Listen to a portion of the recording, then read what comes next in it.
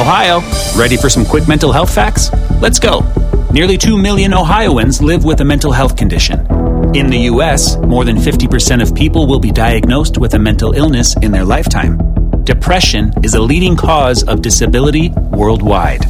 So why are some of us still stigmatizing people living with a mental health condition when we know all of this?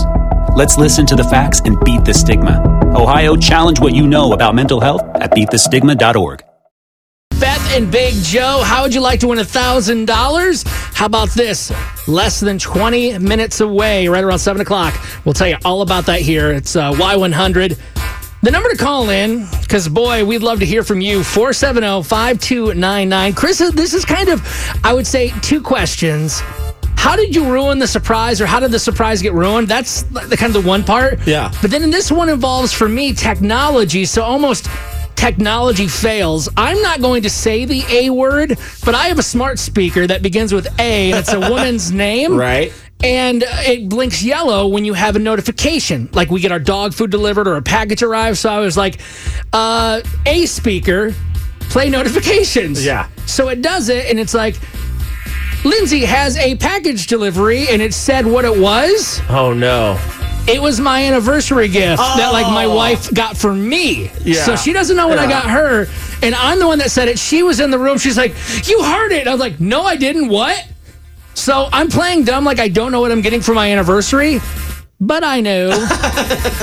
And I totally didn't mean to. It wasn't like I was a kid trying to sneak and see what my birthday gift might have been when I found that Sonic the Hedgehog Sega Genesis game system. Oh my gosh, that was cool.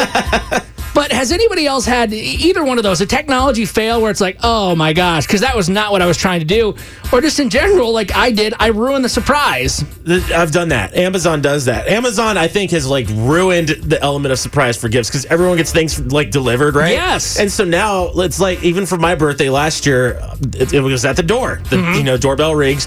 I get it, and then Bailey comes and practically smacks that in my hand. No, that's Get away. Yeah. And so I'm like, okay, cool. But then another time, I was all excited because I ordered stuff for her, and of course she was like, "Hey, honey, thank you for all the stuff you got me." And I'm like, "That was for next week," because you could see it on the email. It confirms and all this stuff. It's all linked. It's the element of surprise. That's why it's trickier nowadays. I feel like you have to actually go in person and get something. Which, did you do that? No, I got. Joe. No, I got something. Okay, but so- it's actually getting delivered today. So I just feel like, what's the point anymore? You know, like it's going to be ruined. It's going to be spoiled. 470-5299.